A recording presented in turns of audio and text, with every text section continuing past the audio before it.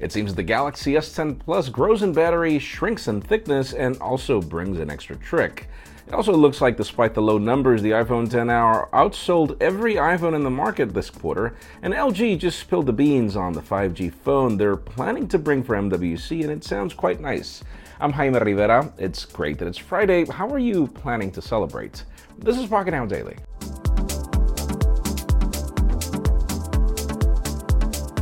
The official news today begin with deals. The Huawei MateBook X Pro continues to be one of our favorite laptops of 2018. And for those of you in the market, it's not necessarily the most affordable one, so it's $150 off on certain retailers. You can learn more in the description. Now let's talk about AirPods, as it seems that we are getting new AirPods this year, but not just one pair. It seems that Apple is also working on an over-the-ear pair, which makes you wonder what the difference is going to be between this and their Beats lineup. Point being is that there's also a Hey Siri function being discovered, so yeah, it seems they finally figured that one out. And speaking of Apple, let's move into iPhone territory. Believe it or not, the phone that sold the most this quarter for Apple was actually the iPhone XR. And not just by a small margin. Apparently, this phone sold 13% more than the combination of both the iPhone XS and the iPhone XS Max. And obviously, you can only imagine how everything went with other iPhones like the iPhone 8, 8 Plus, etc., particularly what's happening outside the United States. So, yeah, the iPhone XR is selling. It's just the problem is once you get the numbers of how many were sold, those numbers aren't nice.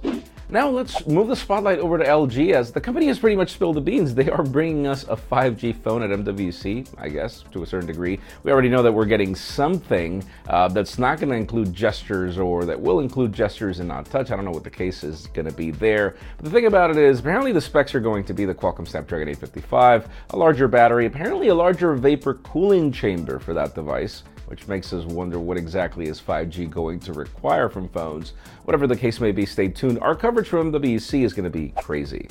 And finally, the hottest news today have to do with the Samsung Galaxy S10 Plus and some improvements that are rather opposite. First of all, it seems that the phone is getting a larger battery, 4100 milliamp hours, which is great.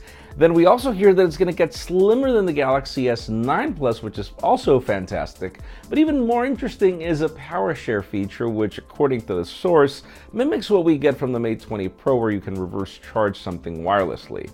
That's all fine and dandy, but in today's question, let us know. I mean, you saw what the Mate 20 Pro can do.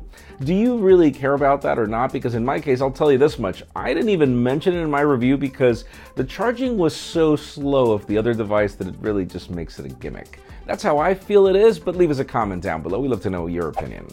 Friends, again, if you want to get the news earlier, follow us on PocketNow.com and subscribe to both our channels, English and Spanish, for more videos like this one. You can follow me on Twitter, Jaime_Rivera, on Instagram at Jaime Rivera. Please give this video a thumbs up if you like what you saw. I'm Jaime Rivera. Thanks so much for watching. We'll see you next week.